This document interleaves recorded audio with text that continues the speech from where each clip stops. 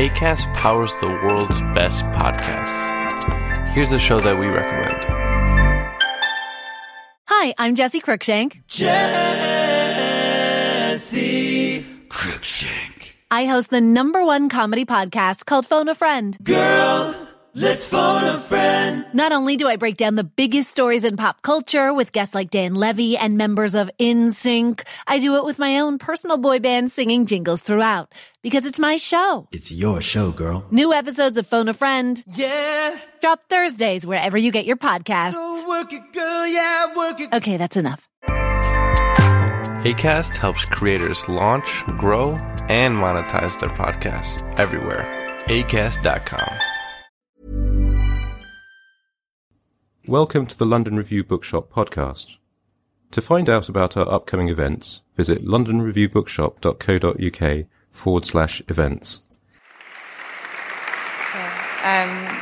So I'm thrilled to be here this evening with Sally Rooney, of whose work I'm such an ardent fan, and whose work has made me feel and think so deeply about the way we live now and the way we live with one another.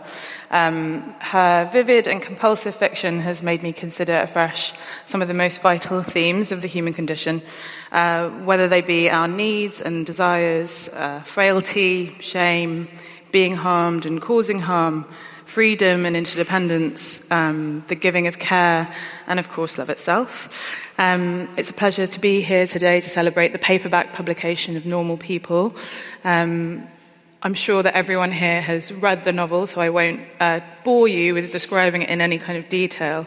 But just to say that I think that something Sally does that's amazing in the book is depict this kind of like very close interiority of the characters, but also their kind of interactions, and through that we come to know them very deeply, but also we kind of come to know their context and the way in which different forces in society act upon them.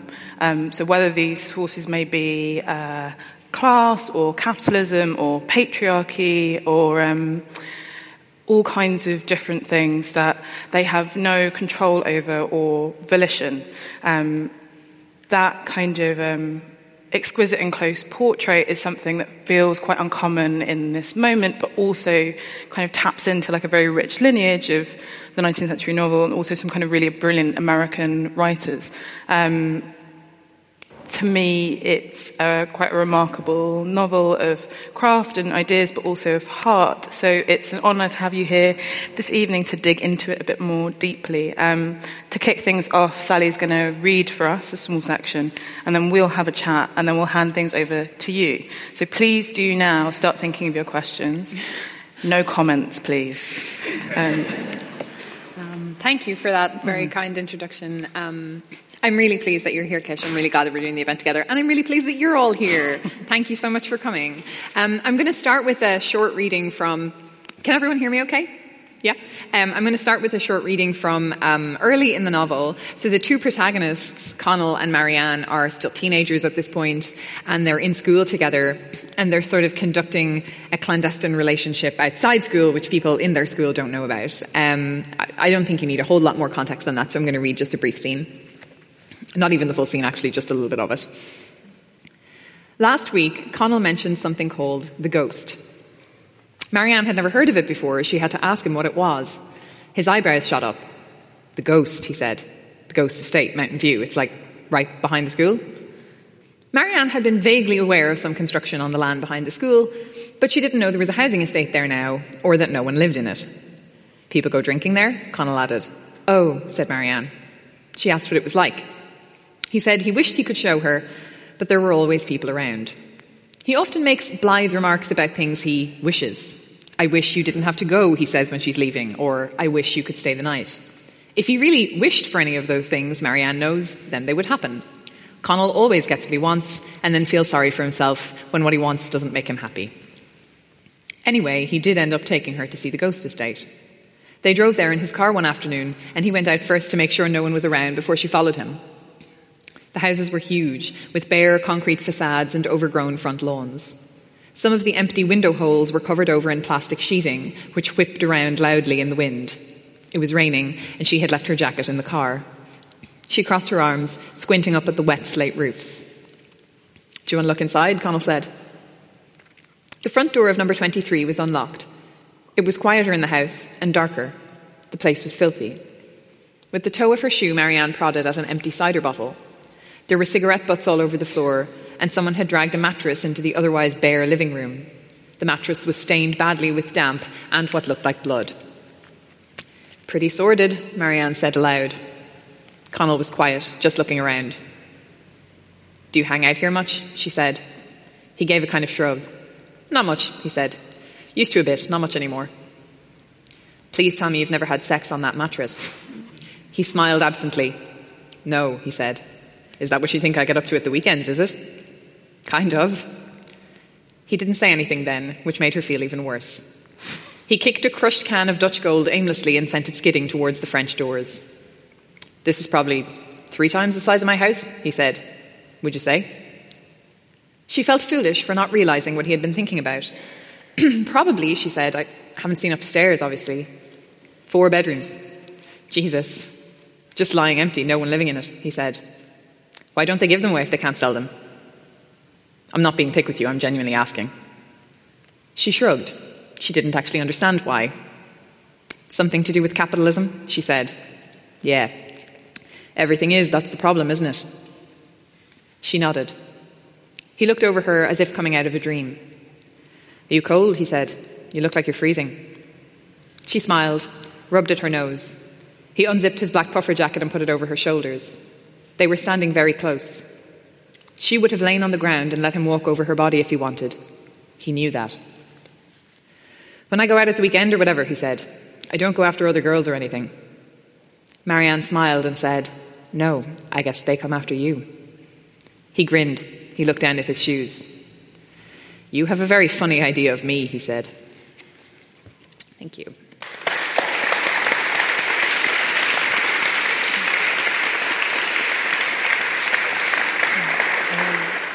I absolutely adore that moment in the book and that particular scene on the ghost estate, which happens very, very early on, maybe only a few pages into the book, because to me it feels like that moment on the ghost estate is like a miniature of the whole novel in terms of the kind of political context of kind of post-crash Ireland, of their particular dynamic, their kind of understandings and misunderstandings of each other, and also the secrecy. I don't know if that feels like that way to you, or if that's a different kind of understanding. I don't know.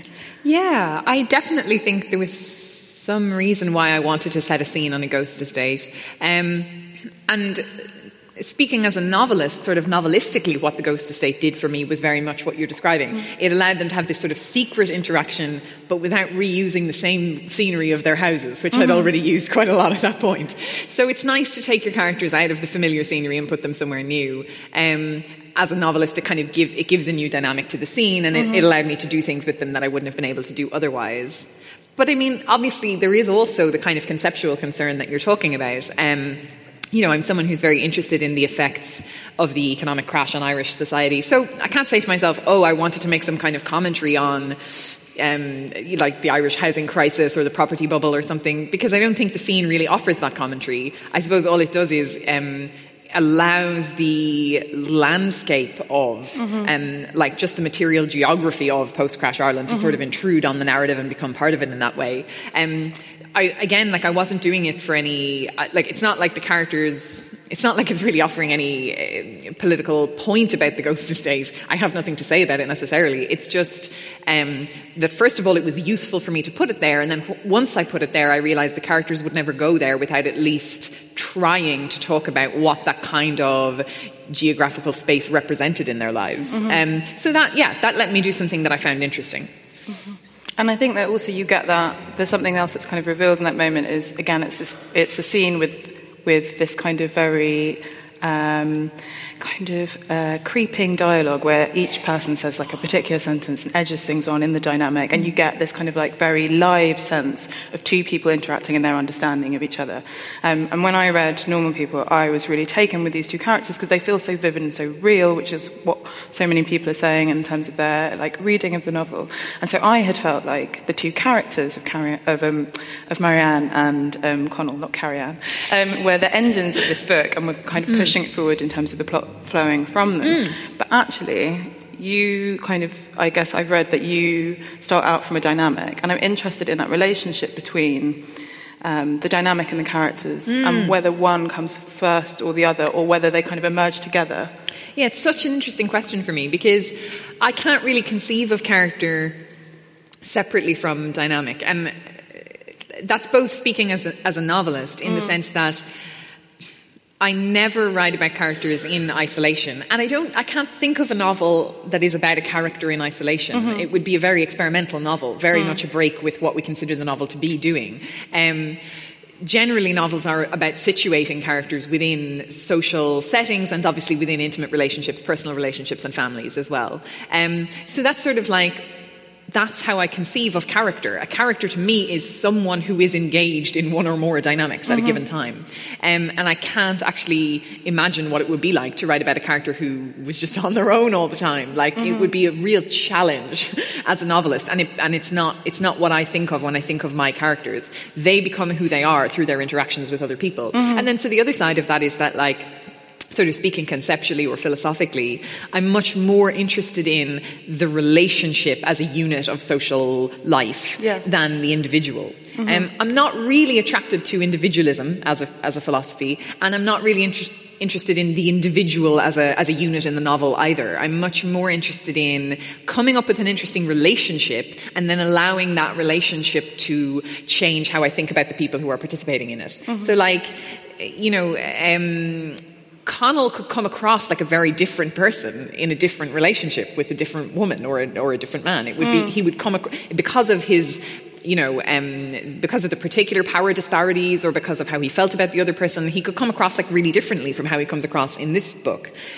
So this specific book isn't really about him and his psychology or Marianne and her psychology. It's about the dynamic that emerges between them and trying to trace sort of as attentively as I could the developments in that. Yeah, I don't know if that, I hope that answers your question. No, it doesn't. Yeah. I think like I have this kind of like, I'm like chicken and egg, which one came first? Like which one, like did Connell come to you first? Did Marianne come to you first? Or no, it was all this kind of together. And I can't imagine writing about like them holding hands. Yeah, exactly. Well, and actually, they first like walked into my brain. I wrote this story, which was like a failed short story, which never went anywhere, and it's set when they're maybe 24 or 25. I guess the age I was when I was writing it, probably, and. They're attending some kind of political protest or rally together in Dublin, and it seems they haven't seen each other for a while, and Marianne's maybe coming home, and there's some tension between them, and they go to this protest, and then there's a scene after the protest, and that was the full story. But there was no sense in which I was interested to write about this woman or this man without each other. They never occurred to me without each other. Yeah. It was very much that what I wanted to write about was that relationship, and in order to write about it intelligently, or try to, I had to grow and develop an understanding of who they were separately as well, to some extent. And so there's a story that was published in the White Review, which is called At the Clinic, which also features these characters. So was it kind of that you wrote this first story that was abandoned, and then did you write At the Clinic? Yeah, exactly. Yeah. So I wrote this first story that was abandoned, and it just didn't work as a story. It wasn't, again, that the dynamic wasn't interesting to me, because it was, but the particular moment that I'd chosen to meet these characters was just not the moment. It just wasn't like the right place and time to meet them. So I decided to try meeting them in another place and time. And what it ended up being was that Marianne needed to get a wisdom tooth removed, and Connell like drives her to the dentist. Yeah.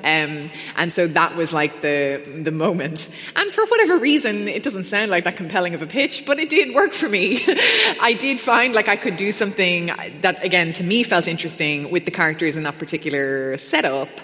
I don't know why, but anyway, that once I met them in that moment, then I found myself including, I haven't read the story in a long time actually, but I found myself including in the paragraphs references to things that had happened to them previously in their lives. And so after I finished writing that story, I was interested to know what I had been hinting at in those paragraphs. And so I kind of like looped back and went to meet the characters much earlier in their lives, when they're only 18. And I started to do it just really from Connell's perspective, in what I thought was going to be a story called Funny Girls. And then it just turned into a book. Yeah, these things happen. For any kind of Sally Rooney mega fans, I do really recommend that you pick up that issue of the White Review, which has the story, because it is amazing for the fact that it exists almost as a miniature of the novel. There are so many things within that story, all of these little traces that you sort of planted for yourself as Easter eggs within that story to then like go and hunt back, which I find like kind of, it suggests that the novel was inside you that whole time, which is, it's fascinating the way imagination works.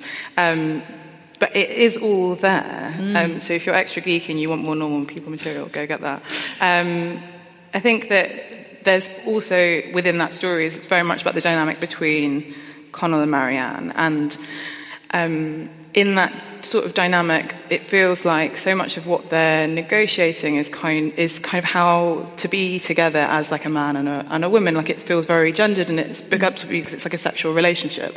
And it sort of feels like it touches on some territory from Conversations with Friends, which is quite like a feminist territory, I think, which is how can men and women be together? How do women and women relate to one another? How can we escape like much more kind of traditional modes? Like, there's lots of references through normal people where, for example, Connell's mother's like, oh, when we were a certain age, people were just together or not. I don't understand why you keep breaking up and getting together. And I feel like there's some of that negotiation of that. How can you break out of traditional relationships? But also, what mistakes might we make in trying to break out this very traditional form? Yeah, that is absolutely, I would say, almost the dominant question of everything that I've written so far. Like, how can people be together? That's the main question that I've been asking. Yeah, and I haven't obviously come up with any answers, but that's not really my job. I think I am fascinated by, like, I think theoretically in the discourse we're maybe like at a place where, you know, there's a shared acknowledgement that relationship forms of the past were not necessarily for everyone. Like, not that they're like intrinsically repressive forms like the nuclear family and things like that, but that the coercive aspect of them was socially repressive. That everyone was forced to participate in relationship forms that were not actually suited for everyone. And so there's like I think there's an increasing sort of acknowledgement that like stuff like that, rigid gender roles and stuff, not good. But the questions that remain much less sort of like coherently answered are like, well, then what? You know? Yeah. So let's say we do away with all those repressive relationship forms of the past. What do we replace them with? That to me feels like quite still an open question. And I don't just mean like in the sort of theoretical. Obviously, I wasn't trying to write in either book. I wasn't trying to write a tract on what relationships of the future or even the present moment should look like. I'm just interested in exploring what they do look and feel like maybe in a cultural moment where certainties around relationship forms have deteriorated slightly. Having said that, like, I think, you know, Lorraine, Connell's mother, does remark to him at one point, oh, when I was your age, we were either going out with someone or we weren't. Like, and Connell replies, well, where did I come from then? Because actually, Connell has never known his father, and Lorraine got pregnant when she was 17. And I think his response is apt in one sense, because really what he's saying is, although the fictions in which we participated socially, like the dominant fictions were that you were either in a monogamous relationship or you weren't, that was never actually the reality of how people lived their lives. That was how we said we were living our lives, but it's not reflected in people's real experiences. People's real experiences were a lot more ambiguous and uncertain than that a lot of the time, the same way that ours are now, except that now maybe the labels that we place on things reflect that ambiguity to a greater extent. So, I mean, I think like there has always been, like, you know, monogamy has been a big ideal for a long time. I don't know that it's been a big reality for a long time. Yes, and so I'm interested in the slippages between the language that we use and what it actually describes. I suppose all writers are interested in that, right? But I'm interested in it specifically when it comes to relationships. Yeah, and I'm loath to ask you about normalcy, because I'm very aware that Sally's just come back from the States where she's been on a big press junket. I'm sure that everyone has asked you about normalcy, but it feels pertinent in terms of what you're talking about when you're talking about these traditional relationship structures, and that they were kind of more present in name than in practice. And it also feels like there is this concept of normalcy that runs through the novel, and within the particular psychologies of Marianne and Connell, where Marianne feels very much that she's not normal and that she's kind of debased in some way, and Connell is sort of struggling to maintain his kind of facade of normalcy. But there are lots of ways in which it feels like so much of what they're going through and who they are is actually very normal and is very relatable. Yeah. And I feel like there's an interesting play within the novel on what the concept of normal is, and almost just squashing it entirely.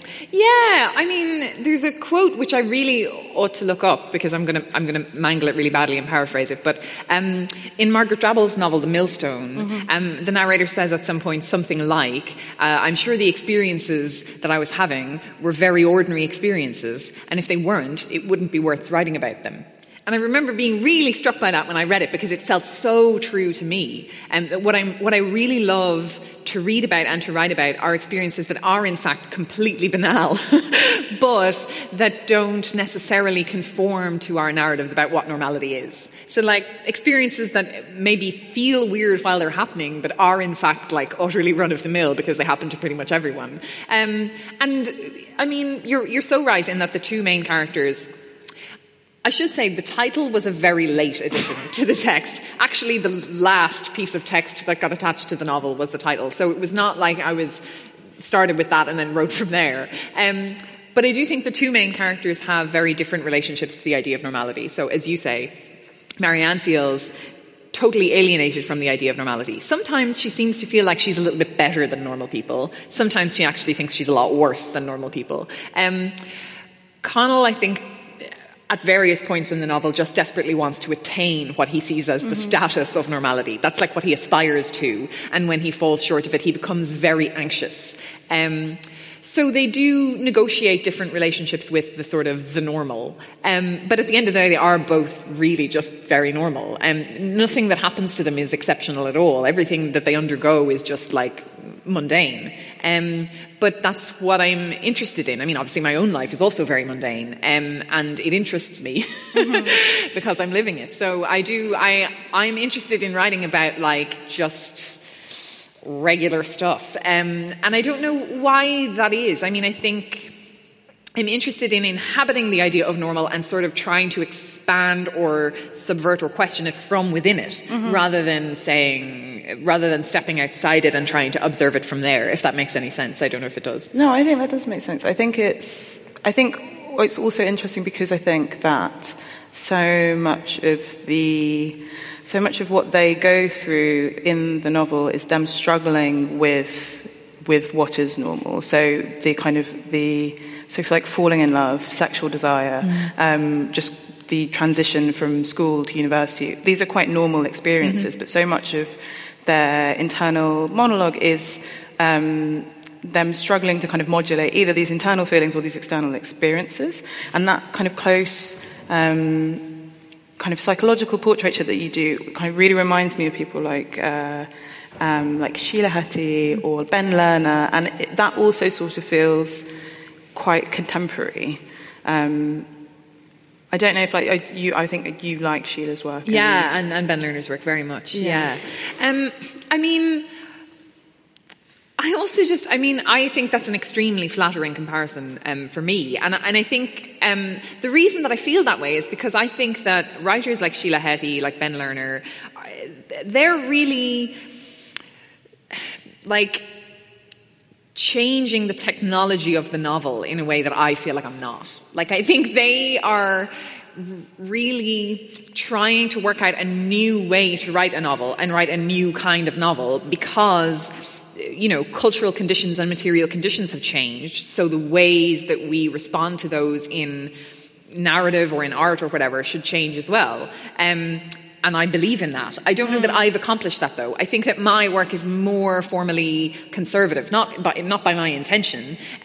But I think, like, stepping back from what I've done and looking at it critically, I think it is quite like a novel. You know, it is quite like a story it has all the hallmarks of what you would call a novel. So I think it's less, obviously I'm pleased to hear you make that comparison. Those are writers that I admire and look up to very much. But I worry that what I'm doing isn't really as radical as what they're doing in terms of the form that I've so far managed to sort of make for myself. I would like to just do something more formally challenging, but I don't know how. I feel like I'm quite limited by... I feel like I'm not actually in all that much control of the creative process. So that's something that you probably hear a lot from writers, obviously. I feel like I just have to write whatever comes into my head. So then when I step back from it, I'm never sure about its relationship to sort of, in the other part of my brain, the philosophy of the novel. And so that's a relationship that I have to negotiate kind of for myself. But there are definitely contemporary writers who are doing really interesting and subversive things with form. And those are the writers, honestly, who I'm most interested in reading, I think. Oh, really? Yeah. That's interesting. But I think even if there aren't these kind of formal overlaps, there is very much this charting of like the movement of emotion and thought, which I think happens in both those novelists and also in your writing. And I don't think that necessarily the formal thing is so important, but there's this effect on the reader, which is that you feel... like these people think like you think, for example, and also this kind of quality of almost like of anxiety. I think like these two characters are quite anxious characters, and in some way that feels representative of like a kind of contemporary mode. Like we live at a kind of like anxious time. I don't know if that's something that if you feel like that relates to something that's in our contemporary moment, or yeah, definitely there is. I mean, thematically, yes. Anxiety and like precarity and ambiguity in relationships. Also, I would say, a range of thematic concerns. And also, I guess you would say those are writers who are working in what you might loosely call autofiction. Yeah. That's not a tradition that I'm directly engaged with here. But at the same time, though, I don't think there's a whole lot of distance between me and my characters. Like, I don't think that I'm standing behind my characters sort of judging them or, like, trying to point out their foibles for the reader or, like, winking at them behind the reader's back as if to say, oh, aren't these people idiots, not like you and me. I think I'm sort of just there with them. And then often I am actually conflated with them in people's responses to the book, which I completely understand. I think it's because I have made that decision to eliminate... There's no... or if there is, it's not intentional, ironic distance between me and these characters, or very rarely. And it's not something that I ever employ intentionally, because it's not what I'm trying to do. What I'm trying to do is just sort of... I wish I knew what I was trying to do. I think what I'm trying to do is sort of just observe them and sort of be with them in a non-judgmental, just sort of observational capacity, letting it play out and then describing it sort of as neutrally as I can, just laying it out and giving them all the tools that I have. So not like, making them just as capable of analysing their own emotional lives and their own interactions with others as I would be, which is sometimes a fair amount and sometimes not very much, but not trying to withhold anything from them, just kind of giving it all to them and then by extension to the reader. And so I think that's probably a technique or an approach that I learned from reading like autofiction and contemporary non-fiction, or like works that blur the boundary between fiction and non-fiction. That in some sense I managed to take that and bring it back to what is, in my case, very conventional fictional narrative, which none of it actually happened in that sense. Yeah, I think that's so interesting because I actually read Normal People at the same time as reading Outline. Like I read them on the same trip, and I remember, and I kind of like looked back at things that I had written at the time, and I was kind of like, and I'd wondered if anyone else had felt like they were almost like opposites of each other, like with that kind of Faye trilogy. And I know that you've also written about the Faye trilogy, kind of that the protagonist is sort of kind of removed almost, like she's almost absent, and you don't really have a true sense of her subjectivity. Instead you have all these other characters swarming around her, and you have them, this confessional mode that they just seem to be in, where they just kind of tell all about their lives and their experiences. And then in your fiction instead we have this kind of like hyper subjectivity almost. It feels like this kind of like incredible closeness, and I found it interesting the way that it felt like those two modes are both sort of perhaps reaching for a sense of truth or reality, but from very different directions. I don't know if in terms of this adopting a kind of realist style, if you have a sense of, are you like questing for something that is like a portrait of something that is real and true? Do you have that because obviously it's fiction? Oh, that's a good question. Yeah, I mean, I sometimes ask myself, like, what are my actual ideals when I'm writing, as in for my fiction? Like, when I'm going along during the writing process, I'm just asking myself, does this work? So, like, I'm putting two characters in a scene, and they're having a conversation or they're having an argument, and all I'm asking myself is this working? If it's working, I keep on writing it, and then if it's not, I do something different. So I take someone out of the room or put somebody else in or make them have a different kind of conversation. Always answering the question of whether it works on the page. And then obviously the really interesting question is, what do I mean by it works? Like, what is that? Do I mean that it feels true? Like, do I mean that it conforms to a sense of reality or plausibility? But I don't really think that that's all I mean, because it's possible to write a very plausible scene that is extremely boring to read. And that, for me, wouldn't be something I would say works. So it can't just be lifelike in a limited sense. It has to have, for me, like a kind of energy. But like, what is that energy? I'm now just replacing the word works with a different word that I also haven't defined. It just has to feel, I guess part of it is, and I think this is another question that I ask myself, is I have to feel as though there's something happening or unfolding. There's some kind of change or development that I'm watching in process. It doesn't have to be big. It doesn't have to be like people's entire lives are in the balance. Obviously, the stakes in my novels are incredibly low. But it has to be something. Something has to be changing or developing in some way. And I'm interested in why, because it's not like in the novelists, like in Outline, a novel I admire very, very much, Rachel Cusk's novel. There isn't necessarily a sense that things are changing or developing in that way, and yet it definitely works, whatever that means. So I don't know why I'm so attached to the particular values that I bring. It's purely kind of intuition and instinct, and I wonder, like, is it even valuable to try and break down what that instinct is telling me? I don't know. But it's definitely an interesting question. Those are just the sort of like instinctive values that I bring when I'm in the writing process, and they're obviously culturally conditioned. I developed them through reading novels, so it's always possible that they could change. Yeah, but I think that it's interesting to hear you talk about this, what feels like quite an intuitive way of writing, because you also obviously are there. Well, so you're following your characters, you're following your narrative there, but you have ideas and politics and beliefs outside of your craft and the way that you have developed your particular technique and craft. And I'm quite interested in the way that those two things interact. Like, you're a well-known Marxist, Sally, so yeah. I'm interested in how your politics interact with your fiction writing. Yeah, I mean, for me, it's definitely another one of the questions that kind of dogs me in my work. I think obviously what I'm doing is not sort of straightforwardly didactic, not really didactic at all. If I wanted to convince people to share my ideology, I would just write a pamphlet called How to Share My Ideology, describing all the stuff that I believe. And that's obviously not what I've done. I think, so then it raises a question which for me is interesting, which is like, what is it to write a socialist novel, or like a Marxist novel, feminist novel, whatever that might be. Because it's obviously not necessarily with the intention, or at least not for me, of convincing people who come to read the novel to share that particular framework. I suppose it's just being attentive to the way that the world is structured through the lens of those ideological frameworks. And that's like, as a Marxist, I think that class is sort of the structuring principle of our social life.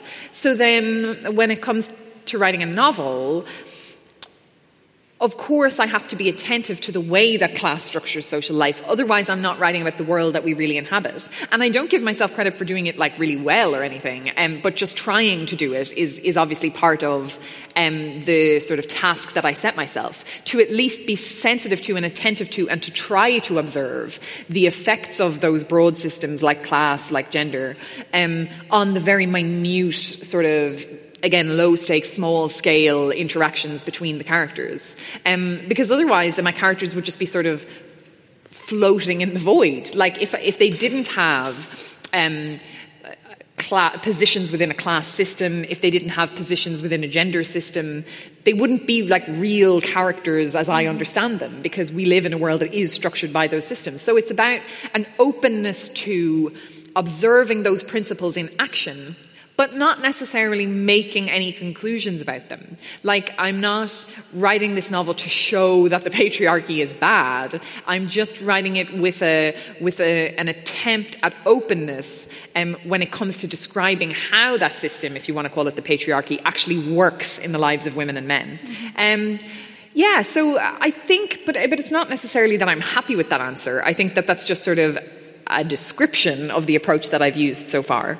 But I feel like it's very tenderly done within the novel. So when you have Connell getting his scholarship, for example, and the way that he describes in like a very real sense the material effect that will have on his life, I found that like incredibly like moving. But then also it's something it feels like you have like fun with it as well. Like, I mean, you have his descriptions of everyone who's being like quite posh, that they're not actually reading any of their books.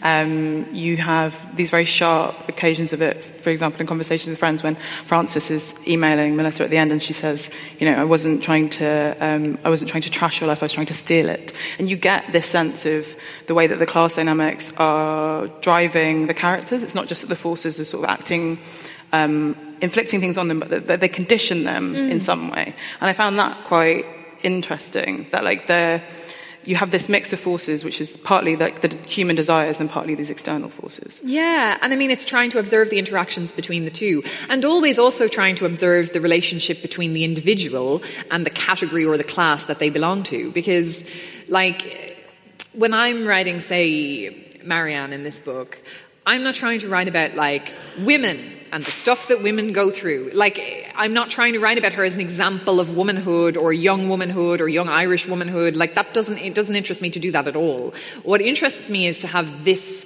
person in this particular set of relationships in which she finds herself, within her family, within her school, and so on, and to watch her navigate those things with a sensitivity to the sort of what is sort of irreducibly individual about her, that can't just be explained by the interaction of the forces that you describe, but also observing how those forces shape and condition her responses to things. So, I mean, I'm always sort of cautious of having the characters be seen, like, because I try to pay attention to systems like class and gender, that the characters will be seen as like representatives of their class or gender, which is not the kind of thing that I'm interested in. It's not like a parable where Marianne represents womanhood or anything.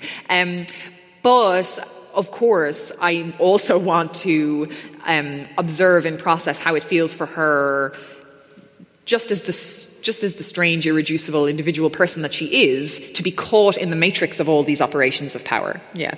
And it's something else that you've also, I feel like you kind of have that lens is within the fiction, but it's something also that you've spoken about outside of that within the industry. So the book was Waterstone's Book of the Year last year, and in your speech you thanked the booksellers, but also you thanked people in the warehouses, delivery drivers.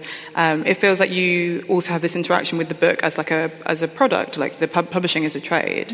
I don't know how, as the book becomes more successful, does your relationship to it as a product, does that change? Or yeah, I mean, I feel somewhat conflicted about my participation in the system, like, of publishing, because as you and I know, it's a profit-making industry. I am also a publisher. So. And I don't think that, and have been very open about the fact that I don't think that is a good way to produce a healthy, creative or artistic culture. I don't think that in terms of producing worthwhile, challenging, interesting works of art, I don't think the profit-making model is good. And I also think that it has all these ethical problems, right, that I would identify as, from a Marxist perspective, that at every point in the chain of production there are sort of, there is an ethical crisis, really. So I think it's unhealthy for the arts. I think it's unhealthy for our society generally. And I think capitalism in total is killing the planet. So so then to what degree am I participating in this system? I don't know. I actually don't know. And so, I'm obviously in a position where I can say that I believe those things. But since I can say that I believe them, and there are no consequences, we can assume that my saying that doesn't actually make a difference to anyone. Because if it did, I wouldn't just be allowed to come out and say it. If it actually threatened the system that I'm talking about, as in the system of profit-making, it couldn't be so easily accommodated within that system.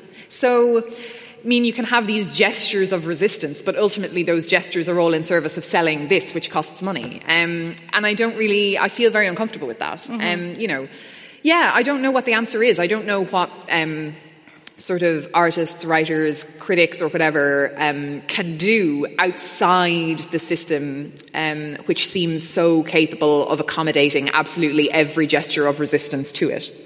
I think that's like quite a fundamental question, isn't it? But it also seems like it's almost like a question that the answer is that it's impossible. Like, it is impossible to have something that would function outside the capitalist system because the capitalist system is all-encompassing. It's everything. And everything can be kind of turned into a profit, and everything can become has like a currency of value. So even beyond the material value of the book, there's that fantastic scene in Normal People where Connell is at the reading and he's talking about the books becoming units of cultural capital for individuals, that they are these like bourgeois class signifiers. And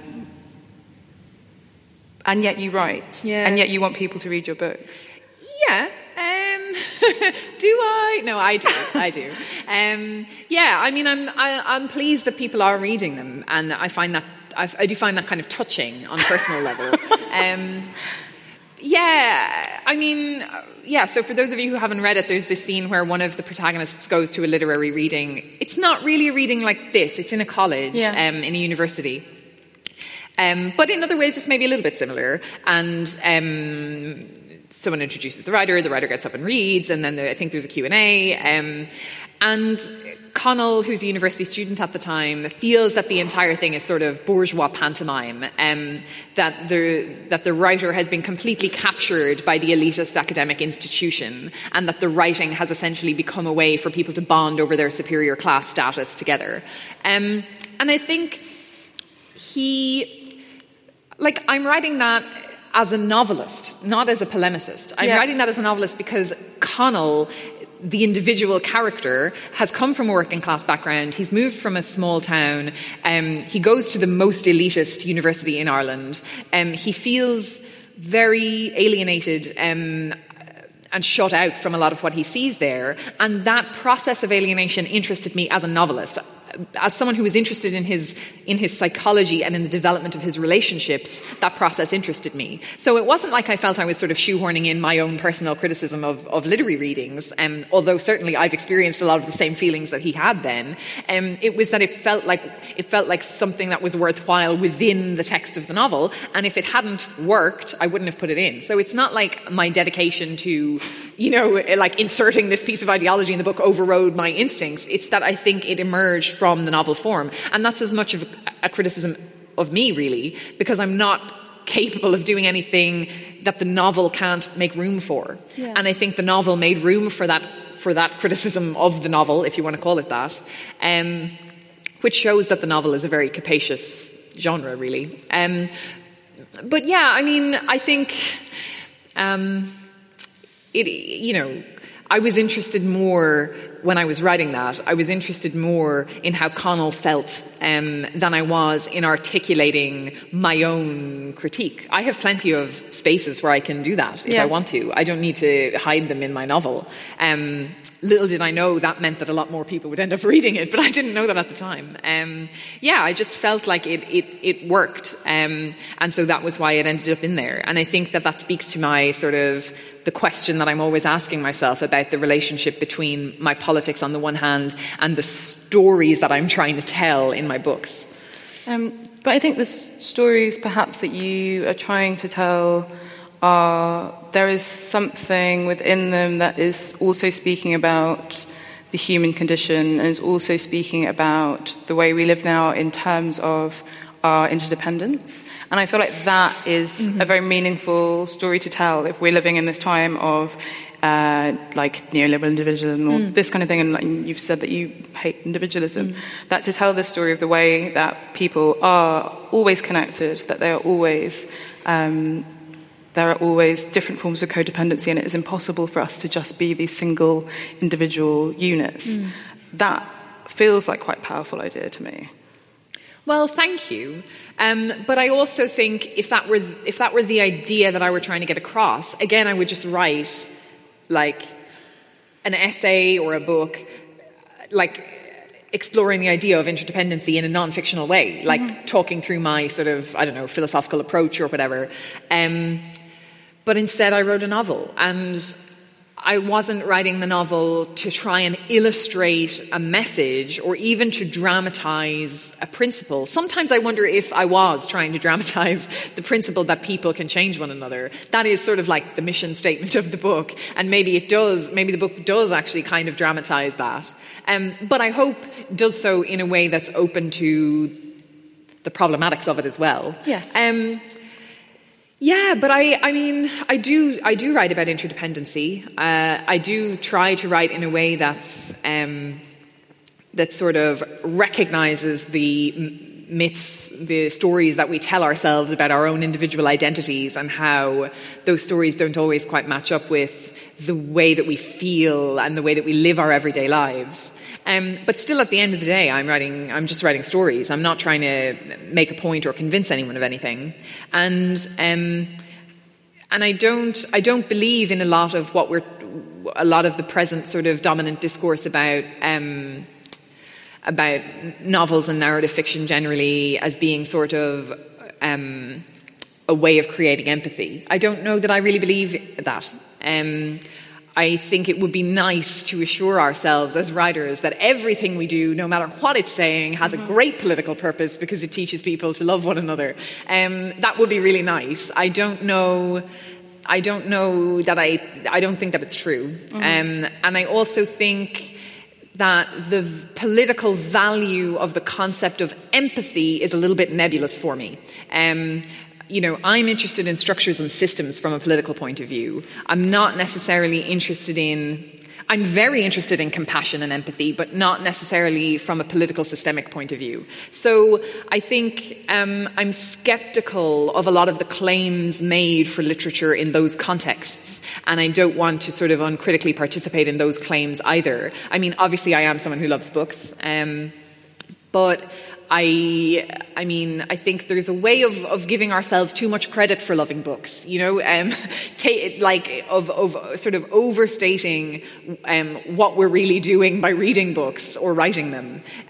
So I think maybe I've become a little bit more inclined to limit my claims for what books can do, just because maybe of an anxiety of sort of overselling the claim for literature as an agent of social change. Yeah, I mean, I think it's probably wise to be circumspect. I think certain narratives around empathy and also representation can sometimes feel quite thin, because what is the actual effect in like a material sense in the world? So I mean, I agree with you, but I wonder if we might talk a little bit about what you're writing now. So you just had a story published in the New Yorker, and I've seen an announcement for a fellowship, which has has a working title for your next book which is Beautiful World, Where Are You? I wonder if you at all want to talk about that. Yeah, it's early days with that one.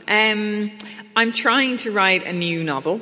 And I have sort of, we've been talking about dynamic and character, so I have sort of 4 characters, which means however many dynamics. And that for me is interesting, and it's fun to move the pieces around the board at the early stage. What I have found in the process of trying to write this, and again, it's still very early on, and it may not end up actually being a novel, is that unlike the first 2, with those books, as they eventually became, kind of the first thing that arrived was the voice, the way of telling the story. So when I started writing Conversations with Friends, I had Frances's voice in my head straight away, and the first few paragraphs that I wrote of that book were as they are now, pretty much exactly the same without a sentence changed. Even the first few pages, really exactly the same, because I knew how she spoke in terms of her narrative voice. And then I kind of worked from there in terms of the stuff that I was interested in, the dynamics and the themes and concerns. And similarly then, when it came time to write this, I've described how I met these characters in different situations, but when I went to write about their school lives, I fell very naturally into this close third-person narrative style, alternating between them. That all kind of just came just a natural... It was like I knew what story I wanted to tell, and that was just a natural way that it occurred to me to tell it. With the thing that I'm trying to write now, I've had a much longer process of trying to work out how do I tell the story of these people? Whose perspective do I tell it from, and why, and how? So, and again, questions about when in their lives I want to meet them. Where does the real story of their dynamic begin? So all of those questions have made this a much sort of slower process. I think the substance of the idea is similar to stuff I've worked on before in terms of it's about intimacy, it's about love, complex relationships and that kind of thing. But in terms of what I'm trying to do with tone, perspective or form, it hasn't come quite as naturally to me, and sometimes that makes me feel like it's just not going to work, and maybe it won't, and sometimes it makes me feel like maybe what I'm trying to do is to find a way that's slightly less formally constrained than the first 2 have been.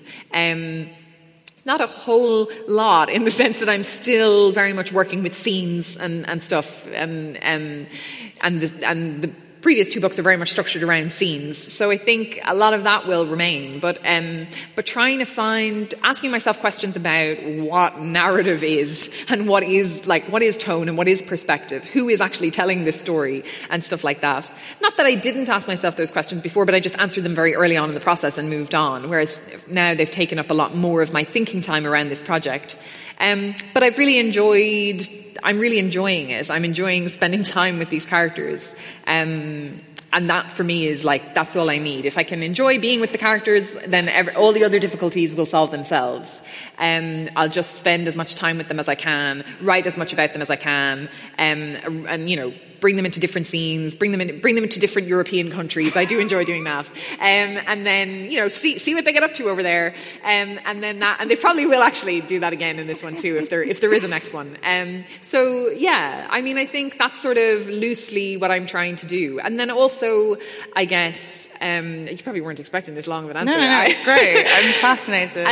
I guess that since I started writing this in 2015, and since then, I don't want to get too much into the sort of global political crisis, but I have become much more aware of a sort of global political crisis, and much more keenly aware, I think, just as my own totally personal individual thing, much more keenly aware of this sort of environmental crisis and what seems now like the inevitability of some kind of environmental collapse, if not outright civilizational collapse, although personally I think that's very likely, radical shifts in the way that we live.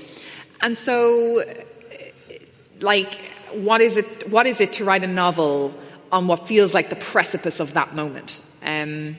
Like, what is the novel for at a moment like that?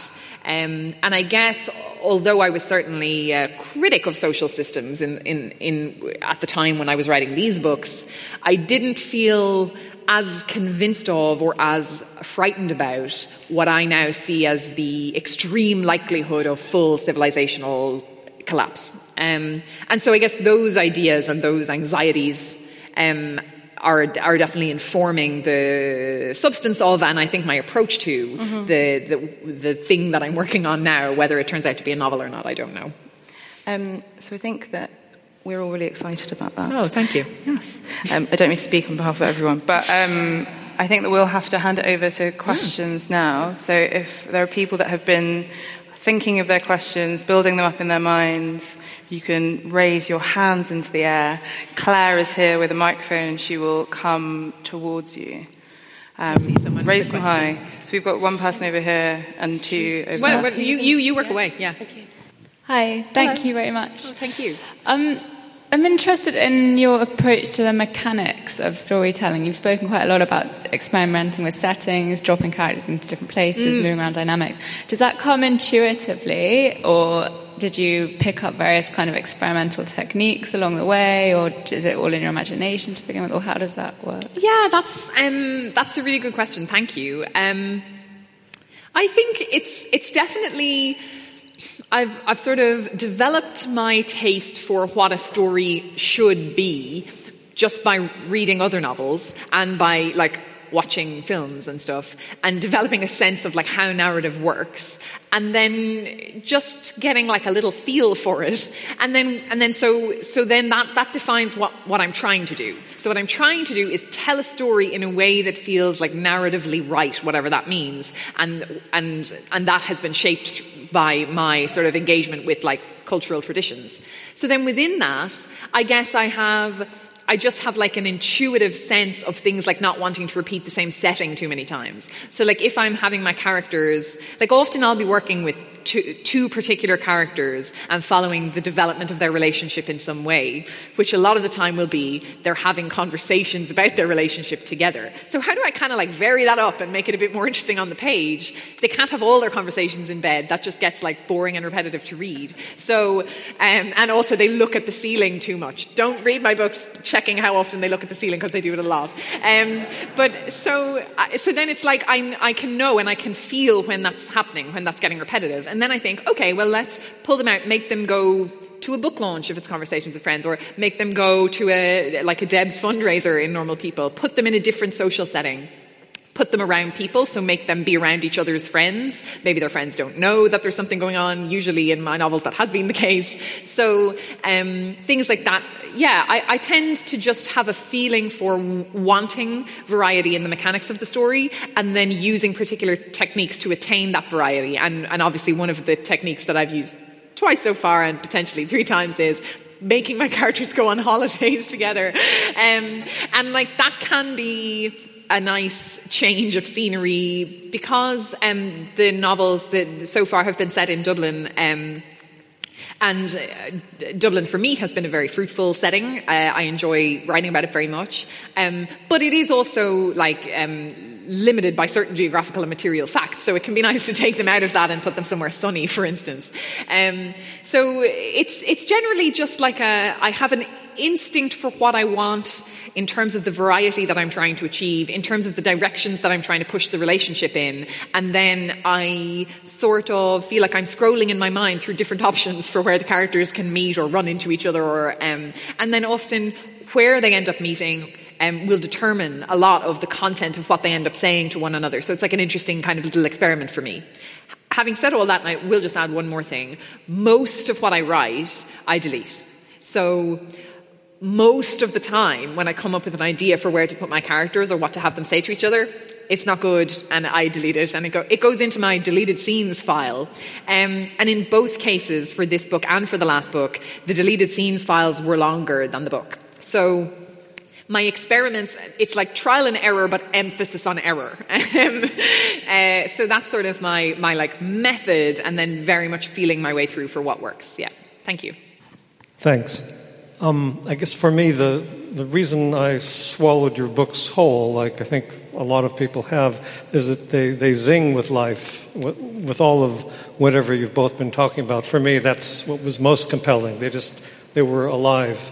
And just I wanted to ask you a question about you talked about formal constraints that you feel you're still within, which to me, especially the one that just came out in paperback, Normal People. Normal People. It didn't seem formal at all. It's besides that incredibly close third-personness, the fact that it's so much in present tense and also without speech marks. I think, to me, how did you arrive at that, and why did that seem like the way you wanted to write that book? Yeah, well, thank you. That's another very good question. I dispensed with speech marks quite some time ago, so there's no speech marks in the first novel either. I don't know that I've ever published fiction that did have them. No, I definitely haven't. I used to use dashes to introduce dialogue, and then shortly before I sent the manuscript of Conversations with Friends to my agent, Tracy, I did Command F on the file and deleted all of the long dashes I had been using. Just took them out completely and then reread it and thought, yeah, it's fine. It's perfectly clear when the characters are speaking to each other. No, I wasn't confused. So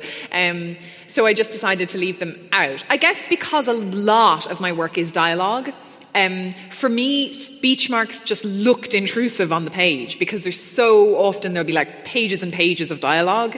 I didn't like how the speech marks looked. But then it was also about not wanting to sort of seal the dialogue off from the narrative, wanting the dialogue to take a sort of natural kind of flowing place with the text of the narrative itself, the body of the prose itself. So I think that was what sort of led me to make that decision. In terms of why I wrote it in present tense, that was because I was using a lot of flashbacks, and it's a lot easier if you're putting the flashbacks in past tense, then you can put your main body of your narrative in present tense, and the flow between them is really easy. If I had written it all in past tense, then I would have had to seed the flashbacks in past participle, and that gets really ugly and complicated to read after just a few sentences. So honestly, it was a very mechanistic decision. It wasn't particularly creative. It was just here's what I want to have happened between these characters. And here's how I want to present what has happened. Now, how can I make the individual sentences as sort of smooth and unobtrusive as I can? And I think for me, the answer to that was put it in present tense, have the flashbacks take place in the past, don't use any speech marks, don't use things like italics and stuff like that. Insofar as possible, just present the text plainly to the reader.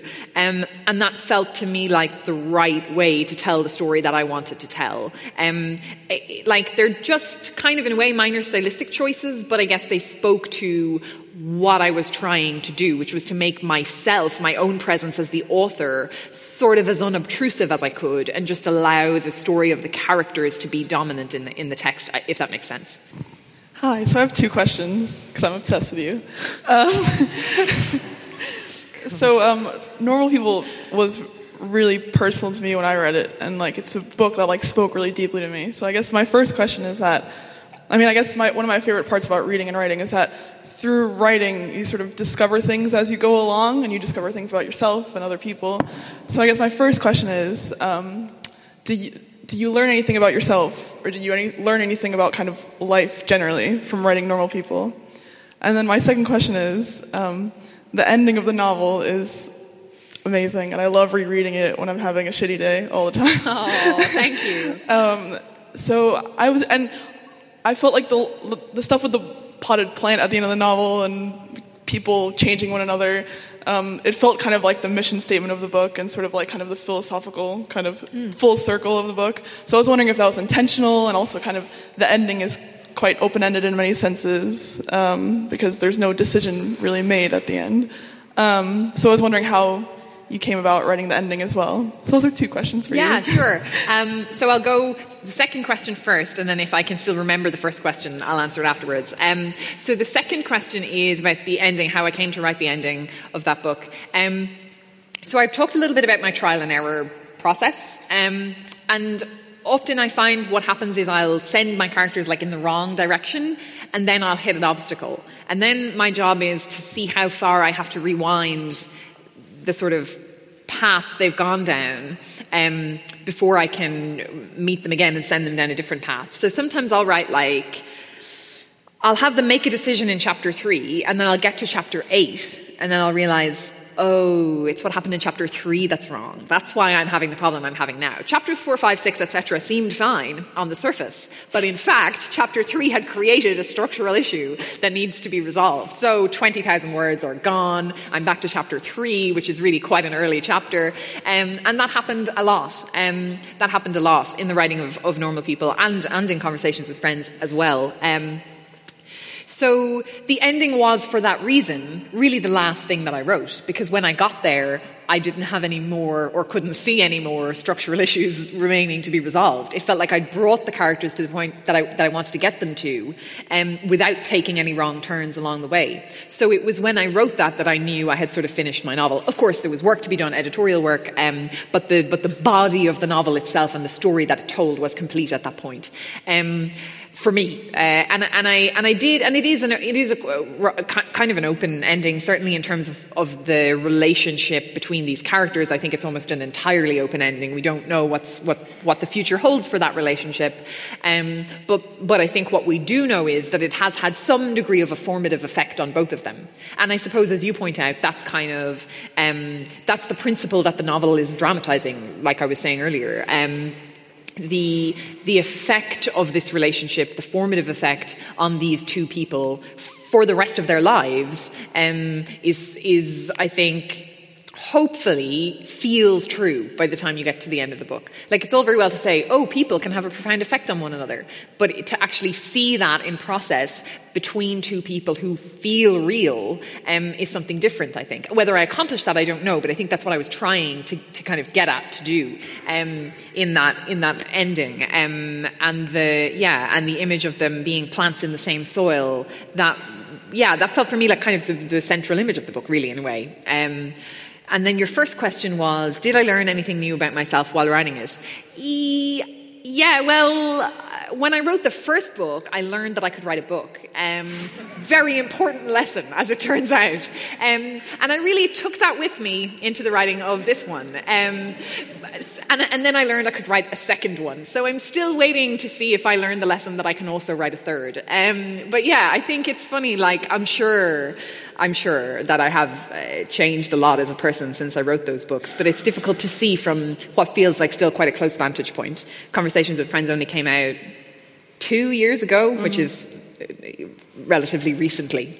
So it's difficult, I think, for me to get a feel for what those books have done to me as a person. But thank you for asking. And there's something also in the chronology of how you wrote these books, in that you wrote Normal People, and then I understand that it went in a drawer. And no, wait, sorry, you wrote Conversations with Friends, and it went in a drawer, but then you started working on Normal People, and then Conversations was sold. Yeah. So were both of the books written by the time Conversations came out?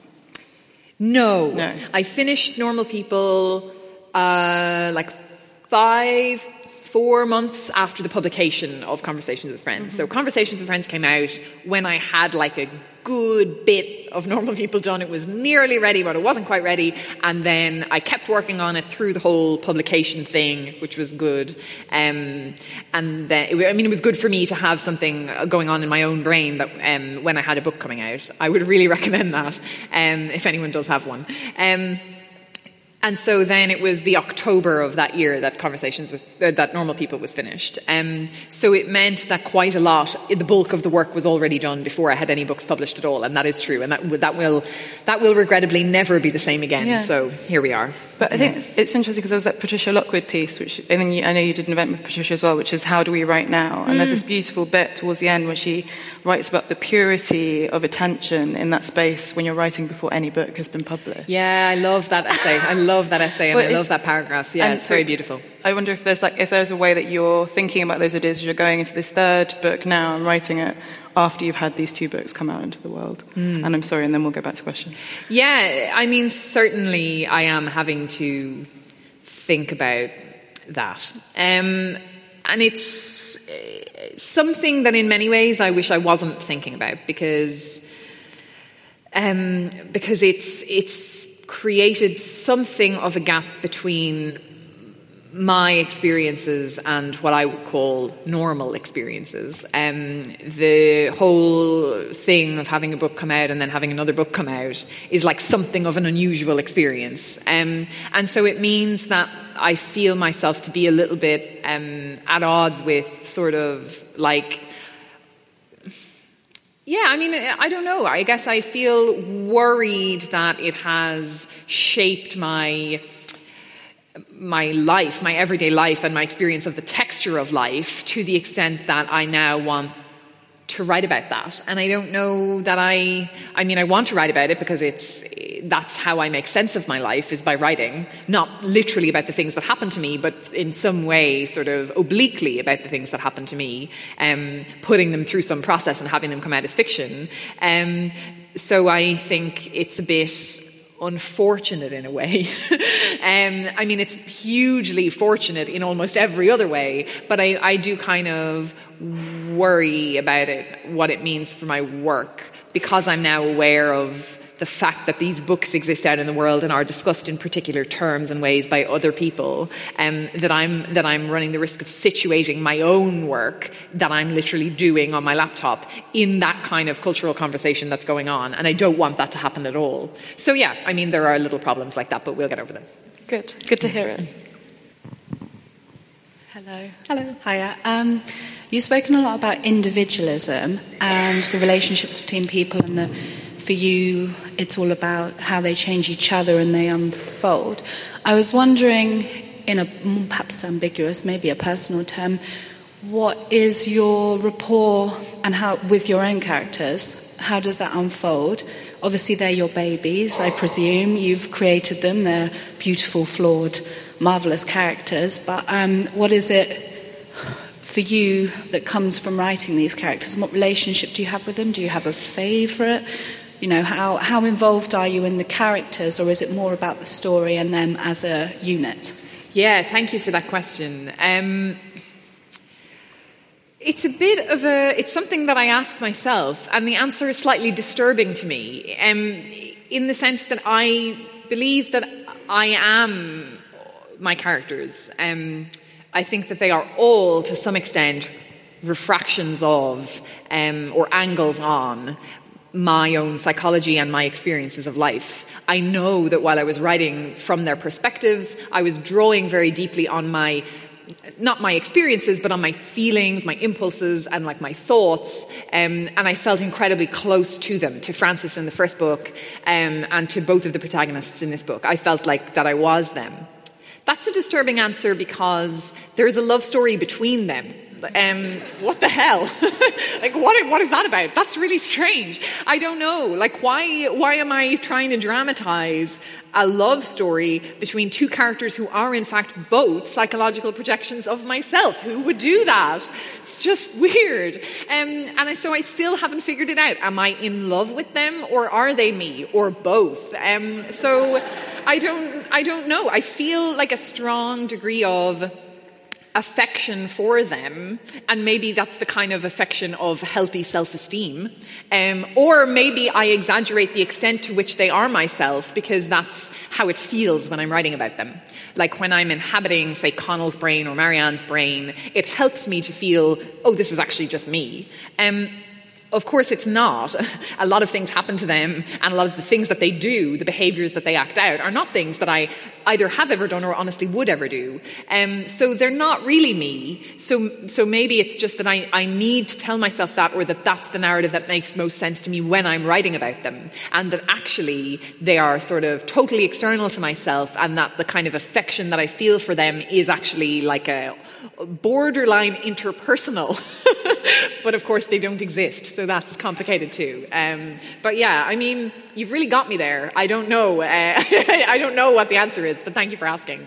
I feel like you're really revealing a lot. I know. So we've got time for just one more question. So, and there are loads. So, okay. Hi. What's the significance of illness in your work? I notice you write about it quite a lot, Sally. Yeah, thank you for that question. I do write about illness. I do write about sort of physical pain and suffering as well.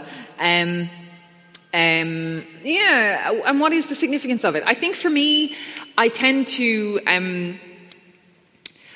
want to push my characters into situations that they feel sort of uncomfortable in, or that they feel that the boundaries of their control over the situation are being tested.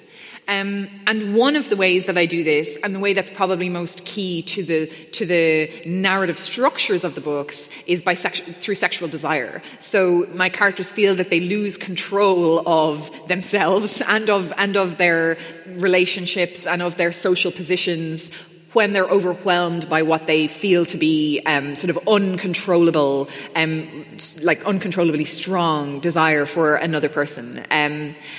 And then the other way that I do it is through observing what it feels like for them to experience pain, suffering, and illness that they have no control over. So sometimes this takes the form of sort of like mental illness, suffering. Sometimes it's physical illness. In the first novel, Frances suffered from endometriosis. Sometimes the characters have sort of unspecified, unhealthy relationships with food. So I think it's about trying to see what it feels like for these characters not to be in control. Why is that interesting to me? I guess it's partly to do with my skepticism of agency. I'm really skeptical of individual autonomy. I'm much more interested about what happens to us when our individual autonomy fails than I am about the successful exercise of autonomy. And so for that reason, illness is something that I return to and that interests me from that perspective, because it doesn't allow us the comforting myth that we are in fact in control of our own destinies, right? Most often illness is just visited on us from outside, nothing that we can do about it. And all we can try to determine is our sort of response to it and how we negotiate it with ourselves and with the people around us. So I think that's what it is. I think it's almost like it's the flip side of my interest in desire, is my interest in sort of pain. And in fact, actually, the two can often be related in the stuff that I've done so far. So yeah, I think you've definitely identified a central thematic concern there. Thank you for your question. Well, Sally, thank you so much. I feel like you've been so expansive and so generous with everyone's questions, and I certainly feel like I've learnt a lot about your work, and it was very exciting to hear about the next book, which we are all hotly awaiting. So it can't come soon enough. Thank you very much. Thank you. Thank you all so much. Thank you. Thanks for listening. To find out more about London Review Bookshop events, visit londonreviewbookshop.co.uk/events.